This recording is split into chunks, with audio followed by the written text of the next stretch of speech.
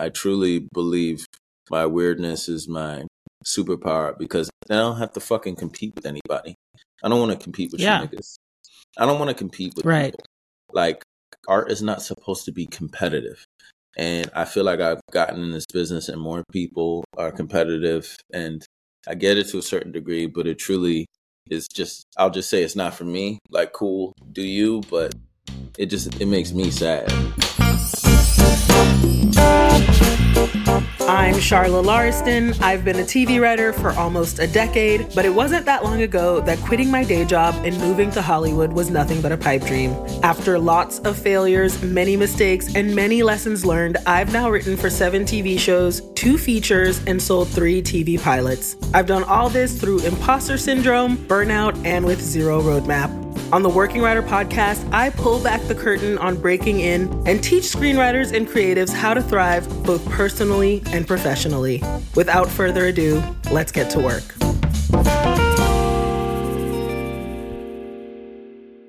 What's up? Welcome to another episode of the Working Writer Podcast. Thank you so much for joining me once again. I appreciate you for being here. Thank you so much. Oh, thank you. I'm losing it today. All right. Welcome to another episode of the Working Writer Podcast. Thank you so much for joining me once again. I appreciate you being here. My guest today is Jordan Temple. Jordan is kind of a superstar. He's worked on The Marvelous Mrs. Maisel, Atlanta, and he currently staffs on Abbott Elementary. This episode is jam-packed with a lot of really great gems. And more than anything, we really get to know Jordan in this episode. And that was the funnest thing, at least for me, about it. I hope you get a lot out of it, and I hope you enjoy it. Without any further ado, here's my episode with Jordan Temple. Jordan Temple. Pew, pew, pew, pew. Welcome to the podcast. What up? Thanks for having me. What up? I'm so excited to have you, Jordan. You're one of my absolute faves. I don't know if you know that. Wow. Just as a homie. I appreciate that.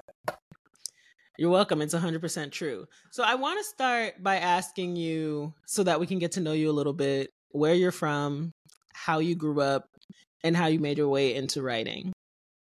I'm from Queens, New York. I was raised by some fucking hoodlums in the alley. In the alley, man. My mother is a gun. My father's a crack pipe. I was raised in the projects. Fuck, man. I don't know how I made it out. I don't know. Oh, wow.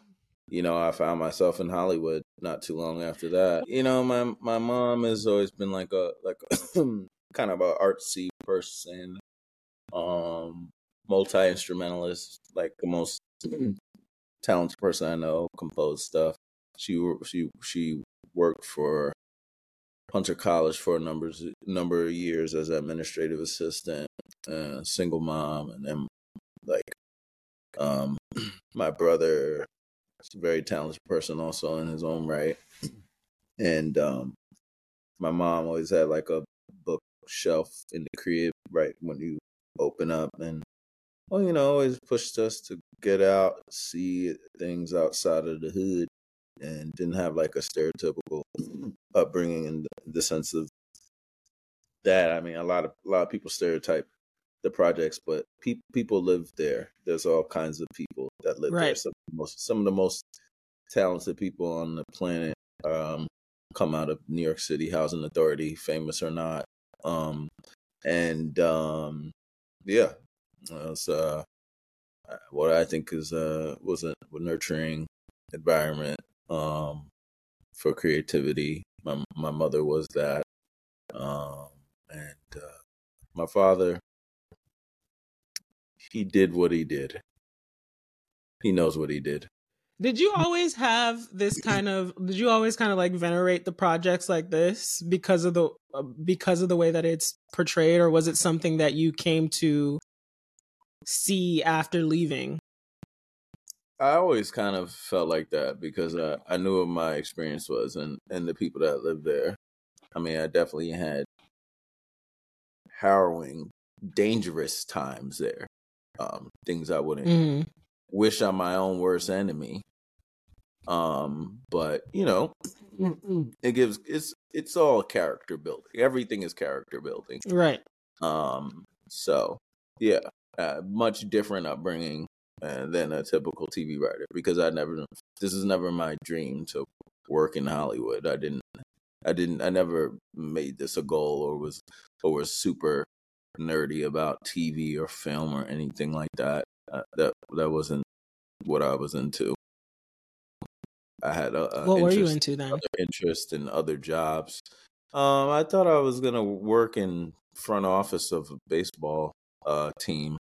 Get out. I was working in the production department at Shea Stadium, where the Mets used to play, in the 2010s, early or pre 2010, and I was an intern in my early 20s, and my principal's son was one of the head producers over there, and so I learned to edit, skills I do not have today, but I learned a lot, and I'm a big baseball fan, and nerd, even bigger back then. So I kept like a baseball encyclopedia and kept like track of games with a scorecard, which is like a shorthand for scoring games. And I watched a lot of baseball, followed baseball. I wanted to be a firefighter at some point. I got up to like 205.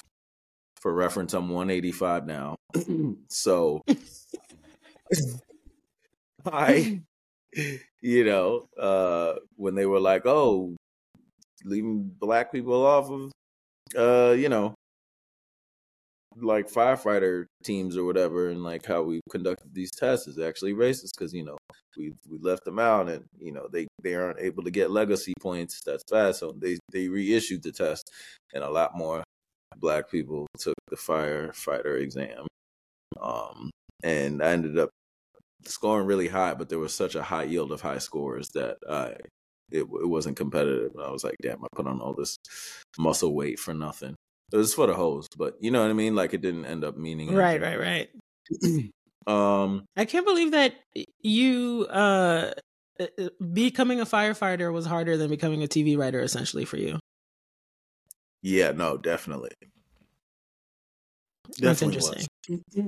Yeah, I wanted to be a firefighter. I was also like working in the Bronx. At the same time I was going to school. I stopped out of school, and I did for community college. I did this program called like AmeriCorps program called Green City Force, where it was like a green job, and we'll do 1 week on doing a program and doing physical manual labor, and then another week on doing like weatherization. So people need like their homes stuff with insulation and stuff. I learned how to like spray that into the cavity of a home, and then to test the BMI, or not BMI, it's body mass index. Whatever the building code, whatever shit, to see like something is insulated or whatever, lead programs and all that shit. And then like I had like a job out of that, and then I was going to school, and then I started improv. And then I started stand up. Where? I started stand up. Where'd you do improv? Oh, UCB for like a year and a half. Oh, okay. I like paid for 101 because I had like a pretty decent job at the time. Mm-hmm. And then I wrote a essay scholarship for diversity, because they're like, we need more of this. I was like, what's this? Right. They were like, you. And then I was like, all right. I was like, cool. Why do you give me that money? I'll do Crazy Eights with you. And then I love it. Yeah, I did that for a while, and I started stand up. And like it moved pretty quickly for me, even I was living at home in the projects with my mom. It never felt like it could move faster. But right. About 3 years in, I moved out, and then like I got my first writing job like 4 years into starting stand up. Like that's super fast, Jordan. Like 2017, and I've been Yeah. TV writer ever since for like a good 6 years. I haven't had a break from a TV writing job longer than 3 months for like the past 6 years. I also That's like amazing. I wrote a play that was on a whim called Hidden Fences, where you know that viral mistake where they conflated two black movies at the Oscars and stuff and Golden Globes. Right. Hidden Fences and you know, they call it Hidden Fences, Hidden Figures and Fences. They made one movie. Hidden Figures. Yeah. So I made that an actual play where it was a mashup, where Troy from Fences, he wants to be the first black man to hit a baseball into space, and the Hidden Figures do the math to help get there. And I cast it myself, I wrote it myself, and then I played the Troy Denzel Washington part, and I also had like my buddy Langston Kerman do like his Black History facts things, and he was like the master of ceremonies, and Nori and Janelle opened almost every show and had stand-ups on, and you know, like it was its own little moment. Like I got a lot of write-ups and stuff and packed out. Yeah, I remember. Yeah, it was a nice little moment. Also followed that up and did like my own thing, another mashup called The Color Urkel, which was fucking ridiculous. That was like my Us, you know, if we're using Jordan Belfort. That was like, you know, Hidden Fences was Get Out, and Color Urkel was Us. But yeah, was Hidden Fences what got you your first writing job? It definitely helped, actually. My boy Kevin Barnett, rest in peace. It's actually been 5 years since that. That makes me feel old as fuck. Yeah, I saw you post about it today. Yeah, literally today. It's insane. So he recommended me, rest his soul, was a champion for me for my first writing job, and I had like 3 interviews where I was just like losing my mind, pitching, being like, "Fuck, I gotta get this goddamn job," or like, and then I literally had to move in a fucking day, and it was a real crazy day for my mom. Like I got that job the same day my niece was born, 2 months premature.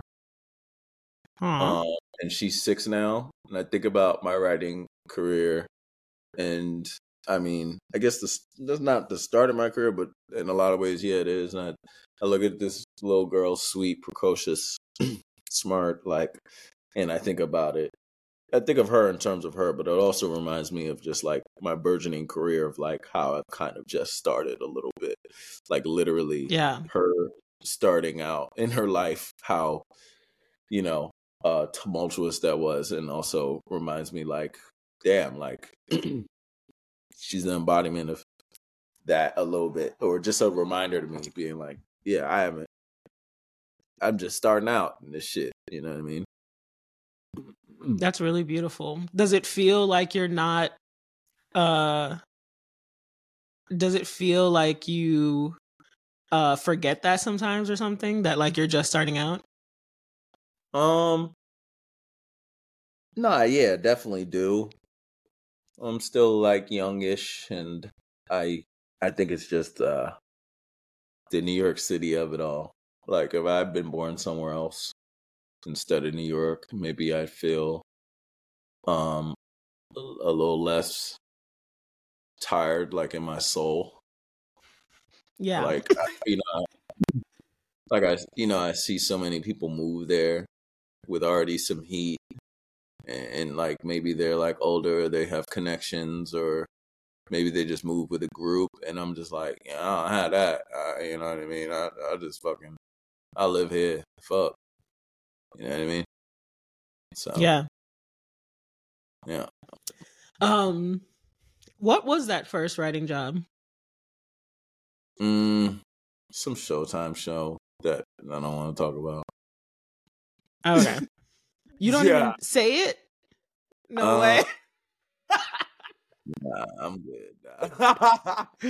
All right. And, I love it, you won't even give it, him the benefit of it a exists. shout out. Nah, no shout outs. Wow. No, Damn. no handouts over here. It was all right. Damn. It was whatever. It was an experience. That's always Yeah. the learned political way to say something low key sucked. It was a sucked. learning Yeah. experience. I get that. It Yeah. was a learning experience. No, but it was though. It was a learning experience. Yeah. But yeah. Yeah.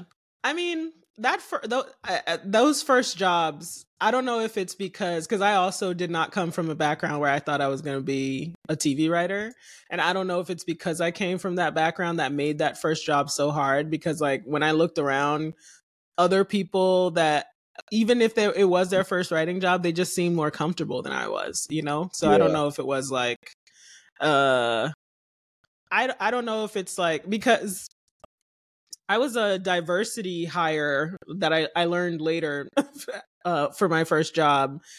And they definitely made me feel that way. And I don't know if that's something that I definitely think that affected the experience on the job. What was your first but job?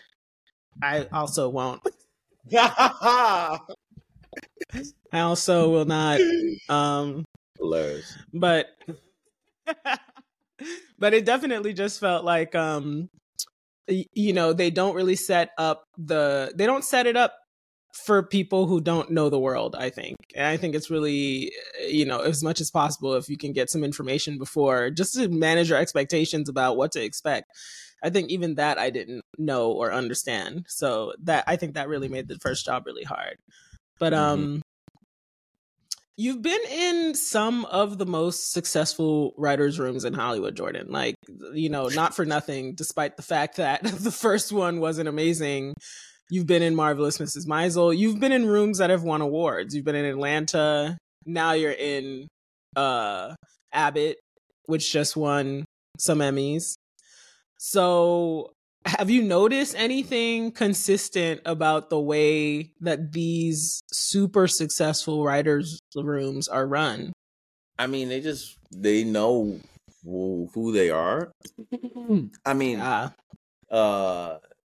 immediately, well, in the sense of Maisel in Atlanta, so vastly different.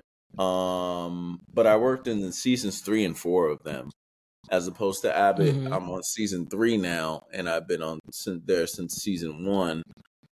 The major difference between those shows is, like, Abbott is using a formula we've seen before, whereas even though it's different spin on a familiar twist,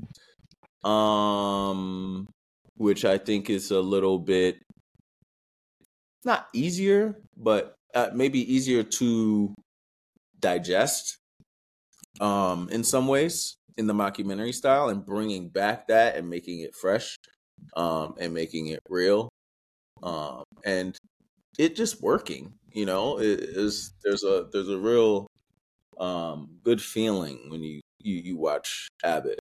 The way that Atlanta and Maisel are vastly different is they're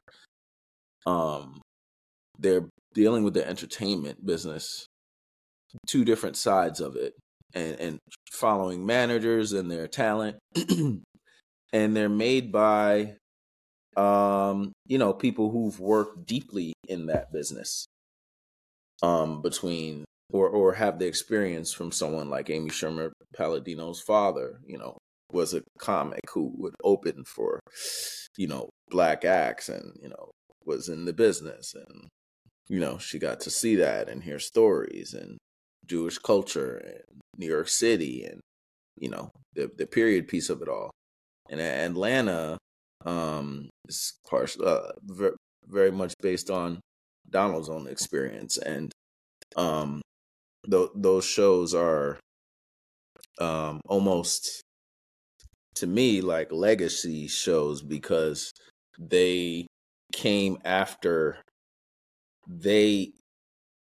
both of those creators are very established in the business. Like Atlanta almost didn't get made, and Donald was already super famous. Yeah, and that's crazy. and then Maisel was the show that Amy Sherman did when she had already had Gilmore Girls. So those shows they were going for different things, and are also much darker than a broadcast sitcom would be. They're not sitcoms. Right. Sitcoms are something Q Dollars brought back seemingly single-handedly. So they're Pretty much much, different. Yeah. So it's vastly different. Vastly different. They couldn't be more different from each other. To have written are the writers' rooms vastly different? Definitely. Where people are coming from is vastly different. Like Maisel writers, there were a couple of playwrights and older people with families, people who had things going like in production, like Daniel Goldfarb, one of the writers on Maisel, also wrote that show, created that show Julia, about the TV cook lady. And Julia Childs, yeah. Julia Childs, yeah. And so, and then Atlanta, and there were some comics in there too. Shout out Noah and Allison were in there as well. And then Atlanta were people that also weren't like traditional TV writers as well. Came from different areas, and kind of Atlanta was their first job. And Abbott has some of those same people, where like Abbott is one of their first jobs, and but I think they've always been trending towards and wanted to be TV writers. So it's a mixed bag. It's interesting how everybody kind of gets there, because I feel like I have similarities with all three of those kind of people who are in these rooms. They're all talented and smart in their own right. Just very much, everyone has their different path. Absolutely. Yeah. I'm dying to ask you about your Atlanta episode. When we're gonna take a quick break, and when we come back, we'll jump into that. And we're back. So I can't even remember the name of this episode, but I think it was like Trini to the Bone.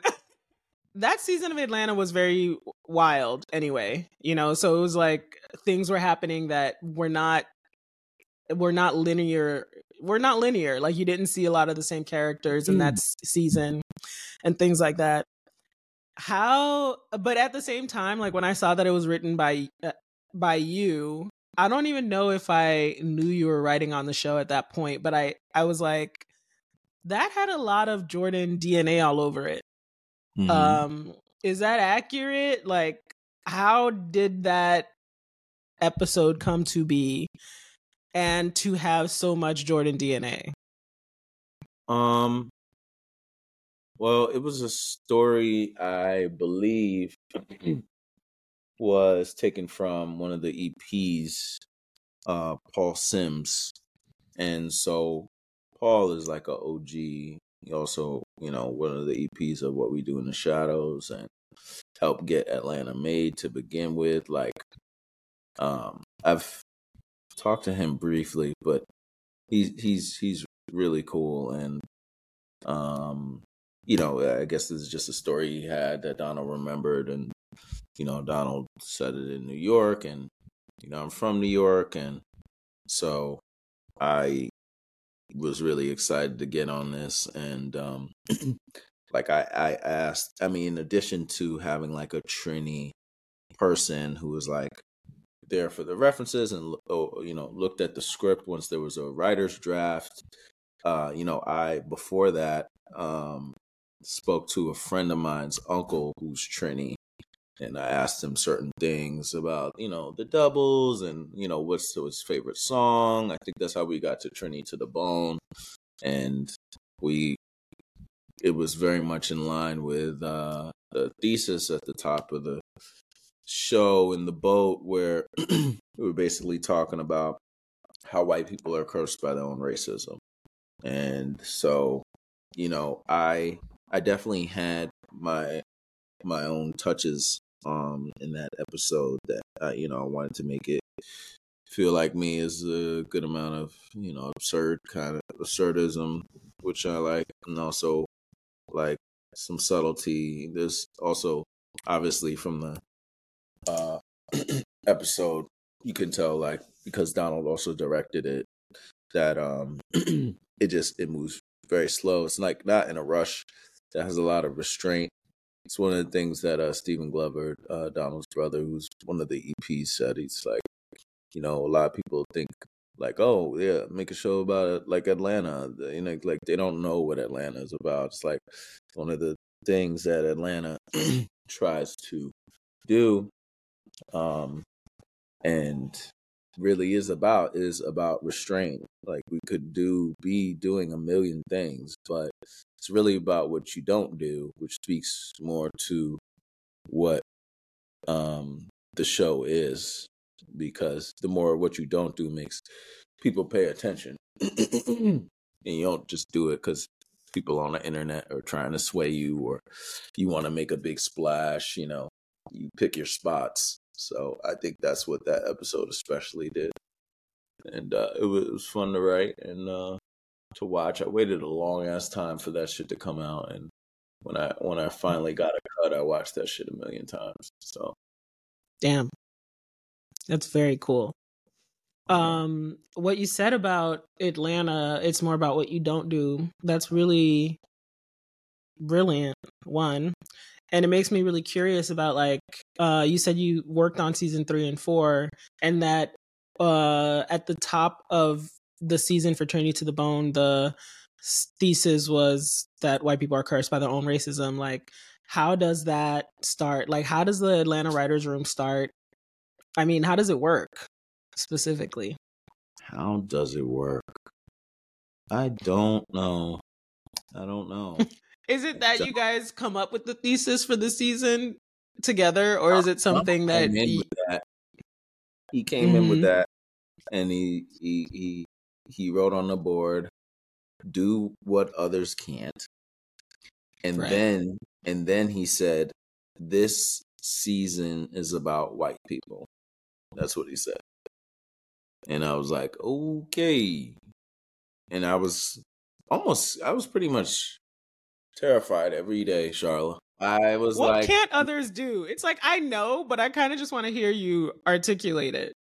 I was so intimidated, not just by the writers per se, but Donald. He's like the only person in this business I look up to. Oh damn! He's the only person in this business I look up to. He's the only model. Did you look up to him before you worked for him, yes, or after? Absolutely. Okay. Definitely when Atlanta came out, I was like, okay.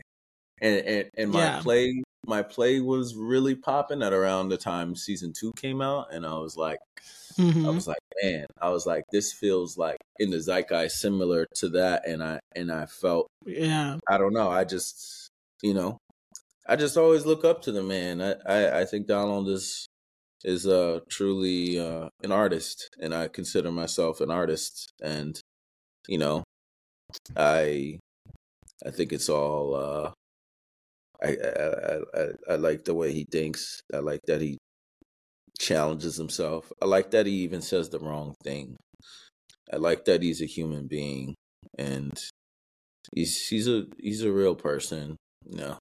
I love the man. I love that you love him. What was the room like? Like, was he in the room every day? Like, was it a regular schedule kind of thing? He was in there frequently, and then he'd go downstairs sometime because it was a recording studio downstairs, and he'd be making music. So we'd be like pitching sometimes, and then like Daniel Kaluuya would come over for some reason, and then you hear the recording studio door. Hear the recording studio door open, and it'll be like, "It's fucked up. Get out the way." And I'll be like, "What?" And then it closed and be like, "So let's see. What do we see Paperboy doing this season?" like what? I'm like, where am I? It just felt like he's likened himself or either comparing himself or looking up to like Willy Wonka. That's like the only person he's like, and I think he very much has his chocolate factory, Yeah. Donald, like he definitely has like a Willy Wonka sensibility. Everything goes, a lot of experimentation, but also like a lot of intention. Yeah. Damn. I love it. I feel like I missed the question. You asked something. I mean, I just asked like if it was like a regular day, but it kind of sounds like it wasn't. It sounds like it was very experimental and random. Yeah, no, it was wild. I mean, it would be like we'd watch random videos and we'd find a way to put story around it. And we'd clip little pieces of internet zeitgeisty shit and put it into the spirit of the show. And be like, this is the direction we're going in. Or I saw this, or I heard this, or I experienced this, or this is a tour story, and this is something happened to us on the road. Or his music manager would come in and be like, remember the time? And then we kind of all build around several stories and then pick one and then find a direction and just try to weave around and bring it back to the characters or not. Because, once, we had to do season 3 and 4 in 6 months, and then the pandemic hit. So it was a lot. It was a lot of work. It was a lot. It was very mind breaking sometimes. What time would you usually get out of there? Like 4:30. That's not bad. 5. Yeah, that's not bad. That's a regular day. 10 to 4:30. Yeah, regular ass day. Yeah. Well, it was. Yeah. How have you changed as a person in these 6 years since Hidden Fences and writing for these shows? Man, I don't know. There's a part of me that feels like I used to be more optimistic. I think I used to. I'm not sure if I thought I'd still be writing. I don't mind being a TV writer. Yeah. I thought maybe, because I was writing, I didn't have a chance to build out my play more. I definitely still want to go back to playwriting and different things. I very much consider myself a maker. So, opposite of your question, but I think that's how I've kind of stayed the same. And I'm thinking about angles and ways to challenge myself creatively. So I didn't get in this to have a job. There's things I'll do. No one has to pay me. No one has to do anything. And it's not just scripts. Like, I think that's good. But like, post double strike, there's so few things getting made that outlook for writing a script and no one seeing it, and or just doing it versus doing it for myself is much more valuable if I am going to do it. So I'd like to do more shorts, and I have to write more shorts, get to the point where I build up enough skills and have a lot less fear and a lot more time where I'm consistently writing my own shorts and directing them and starring in them, and I think I've the ways I've changed is in some ways I think I've lost some of that optimism and hope for what I want to do, even while I'm doing it. So maybe I can be a little self-sabotaging in that way. But can you unpack that? Like, what is it that you want to do? Make? Is it that you've lost the optimism that you'll get to make things? Yes. Because of like the development world and how they're not buying anything or making anything? Yeah. And getting out of the traditional realm of selling something. Yeah.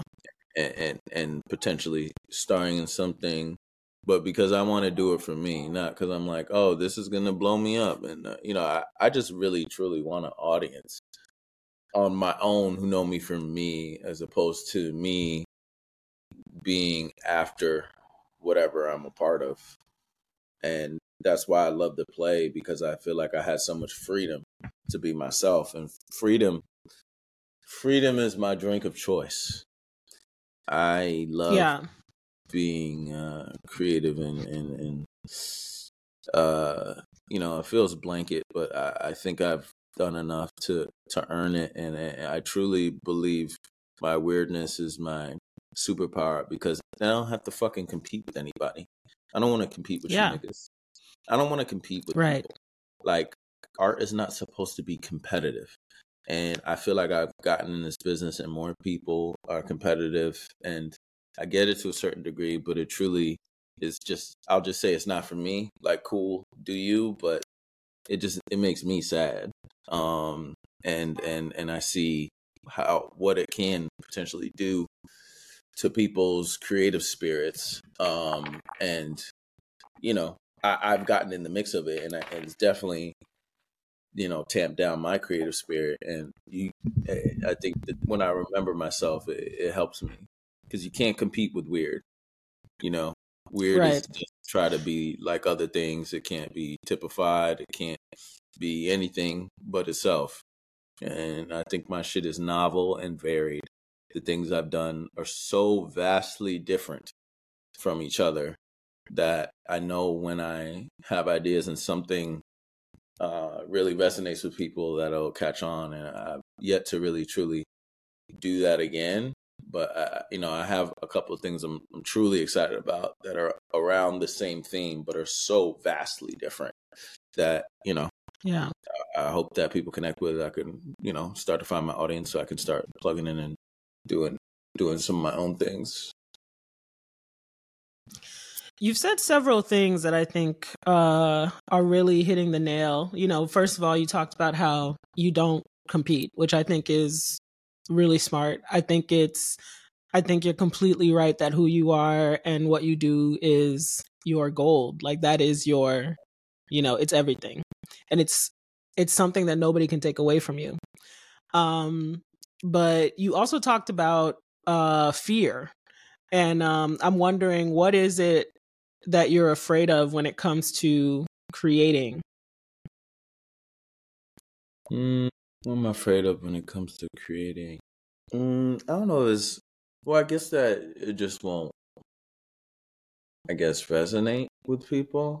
But I think it's more important for me to express myself. I think it's less what I'm afraid of creating and more like what I'm afraid of even starting, right? Yeah. And remembering the process, because there are truly things that I do that I've done creatively, even like last year during the double strike that I developed on, or I actually did, where I'm just like, I remember the time when I started, and I'm like, wow, I really did that. Like, I did this short doc about my vasectomy that I got last summer. Yeah. Called Father of None. And it's really crazy. It's weird, and it's under 10 minutes, and it's really good. And I had a blast doing it. And where is it? Where can people watch it? It'll probably be up in the spring, maybe summer. I want to try and truly have like a rollout for it. I have a friend who says he's gonna try to see if he can't get me on Club Shay Shay. That would be a dream opportunity. Only because, like, I feel like having me on there and me talking about vasectomies and having this documentary, something I'm talking about and plugging, is such good counter programming for like a hyper masculine show like that. Interesting. Like, it feels like it doesn't make sense or fit, but it actually, that's what makes it make the most sense. Is your vasectomy something that you did like with a feminist lens to it, or no? Because I don't necessarily think of vasectomies as like I did it for men. Anti-masculine. Okay. No, it's not anti-masculine. It's just counter programming. To me, it's not the narrative or something typically young Black men who've never had children and aren't married don't like typically talk about. And that's especially true. not in the way that I'm going to talk about it. And it's really different. It's really something. And all right. Yeah. The actual, can you talk about it at all? Like the actual, I guess, lens doc? that you come at vasectomy? Yeah. Well, the actual doc, yeah. Basically, it starts off with me at the doctor's office asking questions. It starts off with a piece of the surgery. You see it just a little bit, and then it's off to basically, I mean, it was a 5 to 10 minute surgery. I'm hanging out with my boy, the very funny Rob Hayes. We go get food, and then I go talk to some more friends about vasectomy, and they're asking me questions and stuff. And then basically, I just at the midpoint of the doc is also when I was in the process of it, when I was talking to my director, the talented Mekki Leeper. I was like, how do I create tension? I'm like, I need some more tension. And we kind of devised this because, he worked on Jury Duty, and we devised a kind of reality show type segment. We got a producer to get 5 random men, 1 white man, 2 Black men, a Hispanic man, and an Asian man, and ask them what they thought about vasectomy, masculinity, and then basically created like this, used a stock image of this white man that was kind of a stand-in for me, and being like, this man got a vasectomy, should he? And they're like, no, don't do it. No, I was like, talk to him like he's this chair. They're like, don't do it, buddy. Da da da. And then I was like, what if I told you I'm him? And then their tune completely got much worse. And they're like, nigga, what are you doing? That was terrible. What the fuck? My God. Jordan, and then, what made you decide to document this? I hate children. No. But you don't need to tell people about that. I'm kidding. No, I don't. Jordan love a kid. No, that's not true. I just thought it would be good for posterity, for myself, and also because there's so much misinformation about it, and misinformation I even had before I even did it, and it's comedic, but it's also like part informational, and also something I think is very heartfelt and weird and interesting, and no one else was doing it.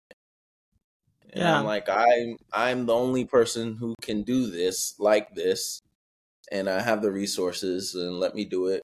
Also have, even though it's sub 10 minutes, I also have like a bunch of like unused footage. So once it's out and I have the trailer out and everything, I'm gonna also post for like 3 months, like 40 to 50 1 to 2 minute videos that there are other very conversations happening in it between the men's group and my friends, and me talking to my buddies about our fathers and different things like that, and fatherhood in general. So I think that is something that, I'm talking to men, and I'm being okay with knowing like that's part of my audience and that's who I want to talk to. So many people, they have their audience, and they're very resolute on, Greta Gerwig. She even said that she's like, I write movies for women. Yeah. I make stuff for women. That's my audience, and that's how I feel too. I'm like, this is counter programming, and part of the brand I want to engender is like, I have counter programming for weirdos and everyone alike, but I'm in this especially I am talking to men, and that's okay, and especially black men, and that's okay, and black men of a certain age, and black men of a certain age who uh maybe don't like the shit that they're seeing, don't like the programming, and you know what I Interesting. mean, that they're you know being told that they should like, that they're not a monolith, you know what I mean, and want to be challenged, but they also want to laugh, and they want to have some thing to think about. I think it's totally okay to have a very specific audience that you're talking to. Whenever I'm making something, I'm always the audience. The audience is me. And I just trust that if I'm talking to myself, if this is something that's appealing to me, because I don't feel like I really know how to make things for other people. If that, like, even this podcast is essentially something that I wanted to see, so I made it. But Yeah. you were talking earlier uh about being in a writer's room and how that kind of takes away from being able to create your own work, which is totally true, and something that a lot of writers struggle with is continuing to express themselves once they're basically expressing for a living. You know what I mean? What was I gonna say? Express for a little, like, how does it take away from me being able to express myself? I literally forgot like what I was gonna say, but yeah, how does it? Like, in the Or sense that here's what I was gonna ask: I'm like, are you? I remember. How are you? Like, are you trying to like you did this doc now? Like, are you trying? Because what I had to do basically was like decide that every year I'm gonna make something of my own. right. Which is what I had to figure out was something that was missing. Was like this self expression was missing. So have you come up? Is this something that you're going to? Because you talk about having a brand now that and wanting to build an audience. Is this something that you've committed to now to like make your own thing consistently? Yeah, and to keep developing the thing that I have, like, this, Father of None is one of them. I want to, hopefully, when I really get some, like, a bit of a podcast push, if I put it out, or there's some bigger podcasts I can do, and starting with this is like, because I almost never do podcasts, so this is like a good You shouldn't. You muscle shouldn't. to build. No, I should. No, this is Just I kidding. should do things I don't want to do. That's what I'm actually trying to train myself more to do. I think it's good for me.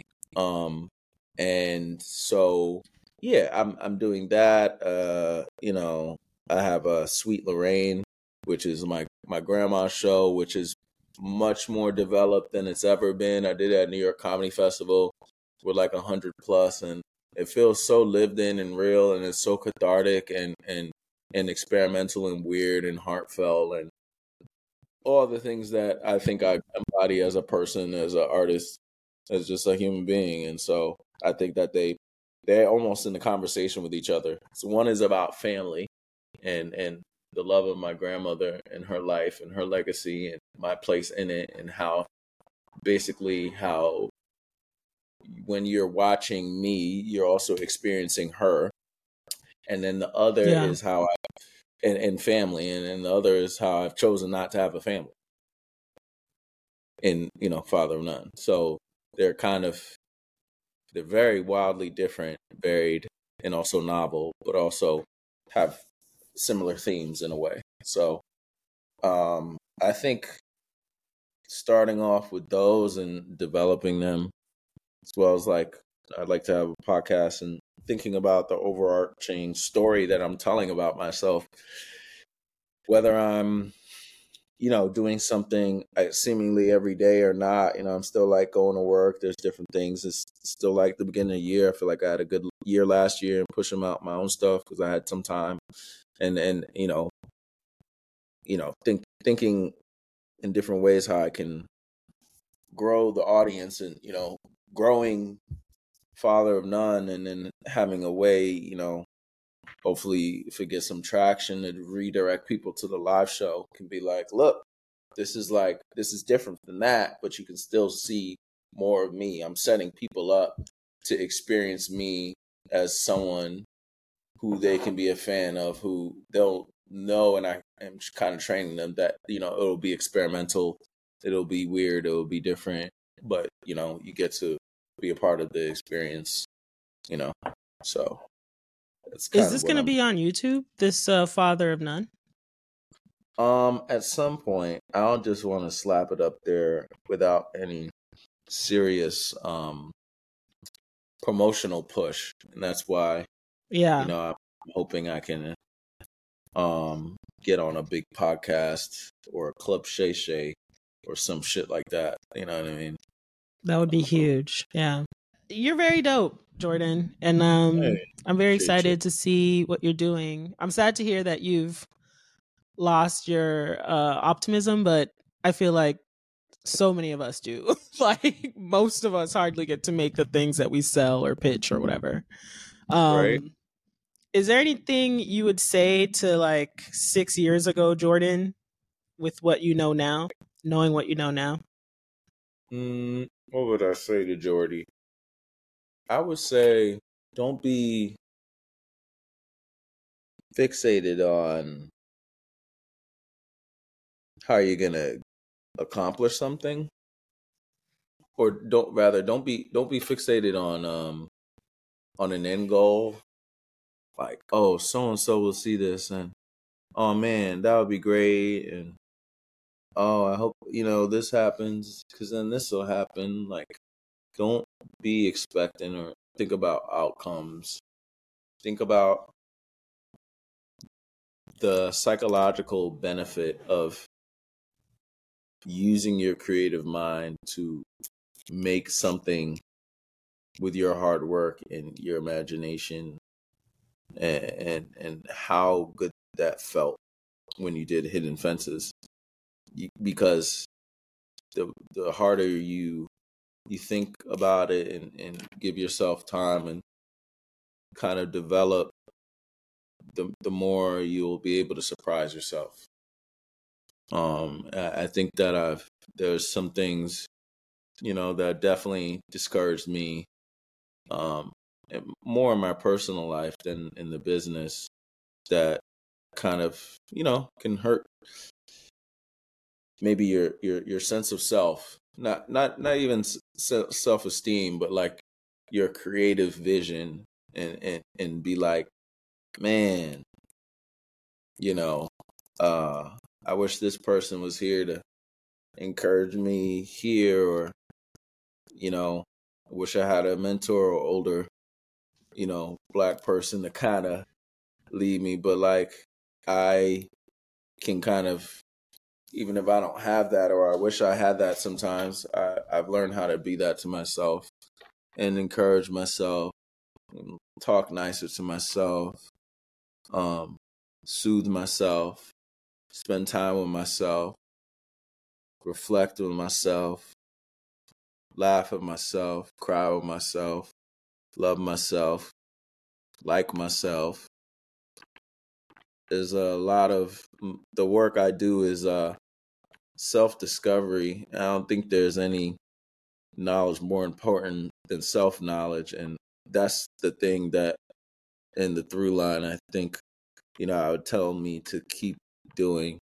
I think myself, in not an egotistical, narcissistic way, is the best way to understand my art and try to build myself up so that I can, with hard work, continue to surprise and challenge the idea of who I am completely. Damn. Damn, Jordan. All right. I feel like on that note, that's the clip you gotta use. Yeah. That was hard. On that note, that was on point. Thank you, Jordan Temple. Thank you, Charlotte Lauriston. What a wonderful episode with Jordan Temple. Such a creative person, such a wonderful mind, such an interesting human being. I got so much out of the episode. I really hope you did too. Before I leave, I do want you to know that I am having a live virtual networking workshop in Mixer on Zoom, February 21 at 5 p.m. PST. We're going to be doing icebreakers to help you come out of your shell. We're going to be doing small group breakout rooms so that you can connect individually, one-on-one with other writers in a real, genuine way. And of course, I'm going to be teaching, I'm going to be doing a workshop about how to actually network for real. So if you're someone who doesn't have a network, if you're someone who's really introverted when it comes to networking or just thinks networking is insane, that it's just like nuts and slimy or whatever it is that you make assumptions about what networking is, eliminate all of your assumptions, come to this networking workshop and learn what it's like for real to really build a network with intention. The link will be down in the description below. That's all I got for you guys today. Until next time, bro, get out there, get to work.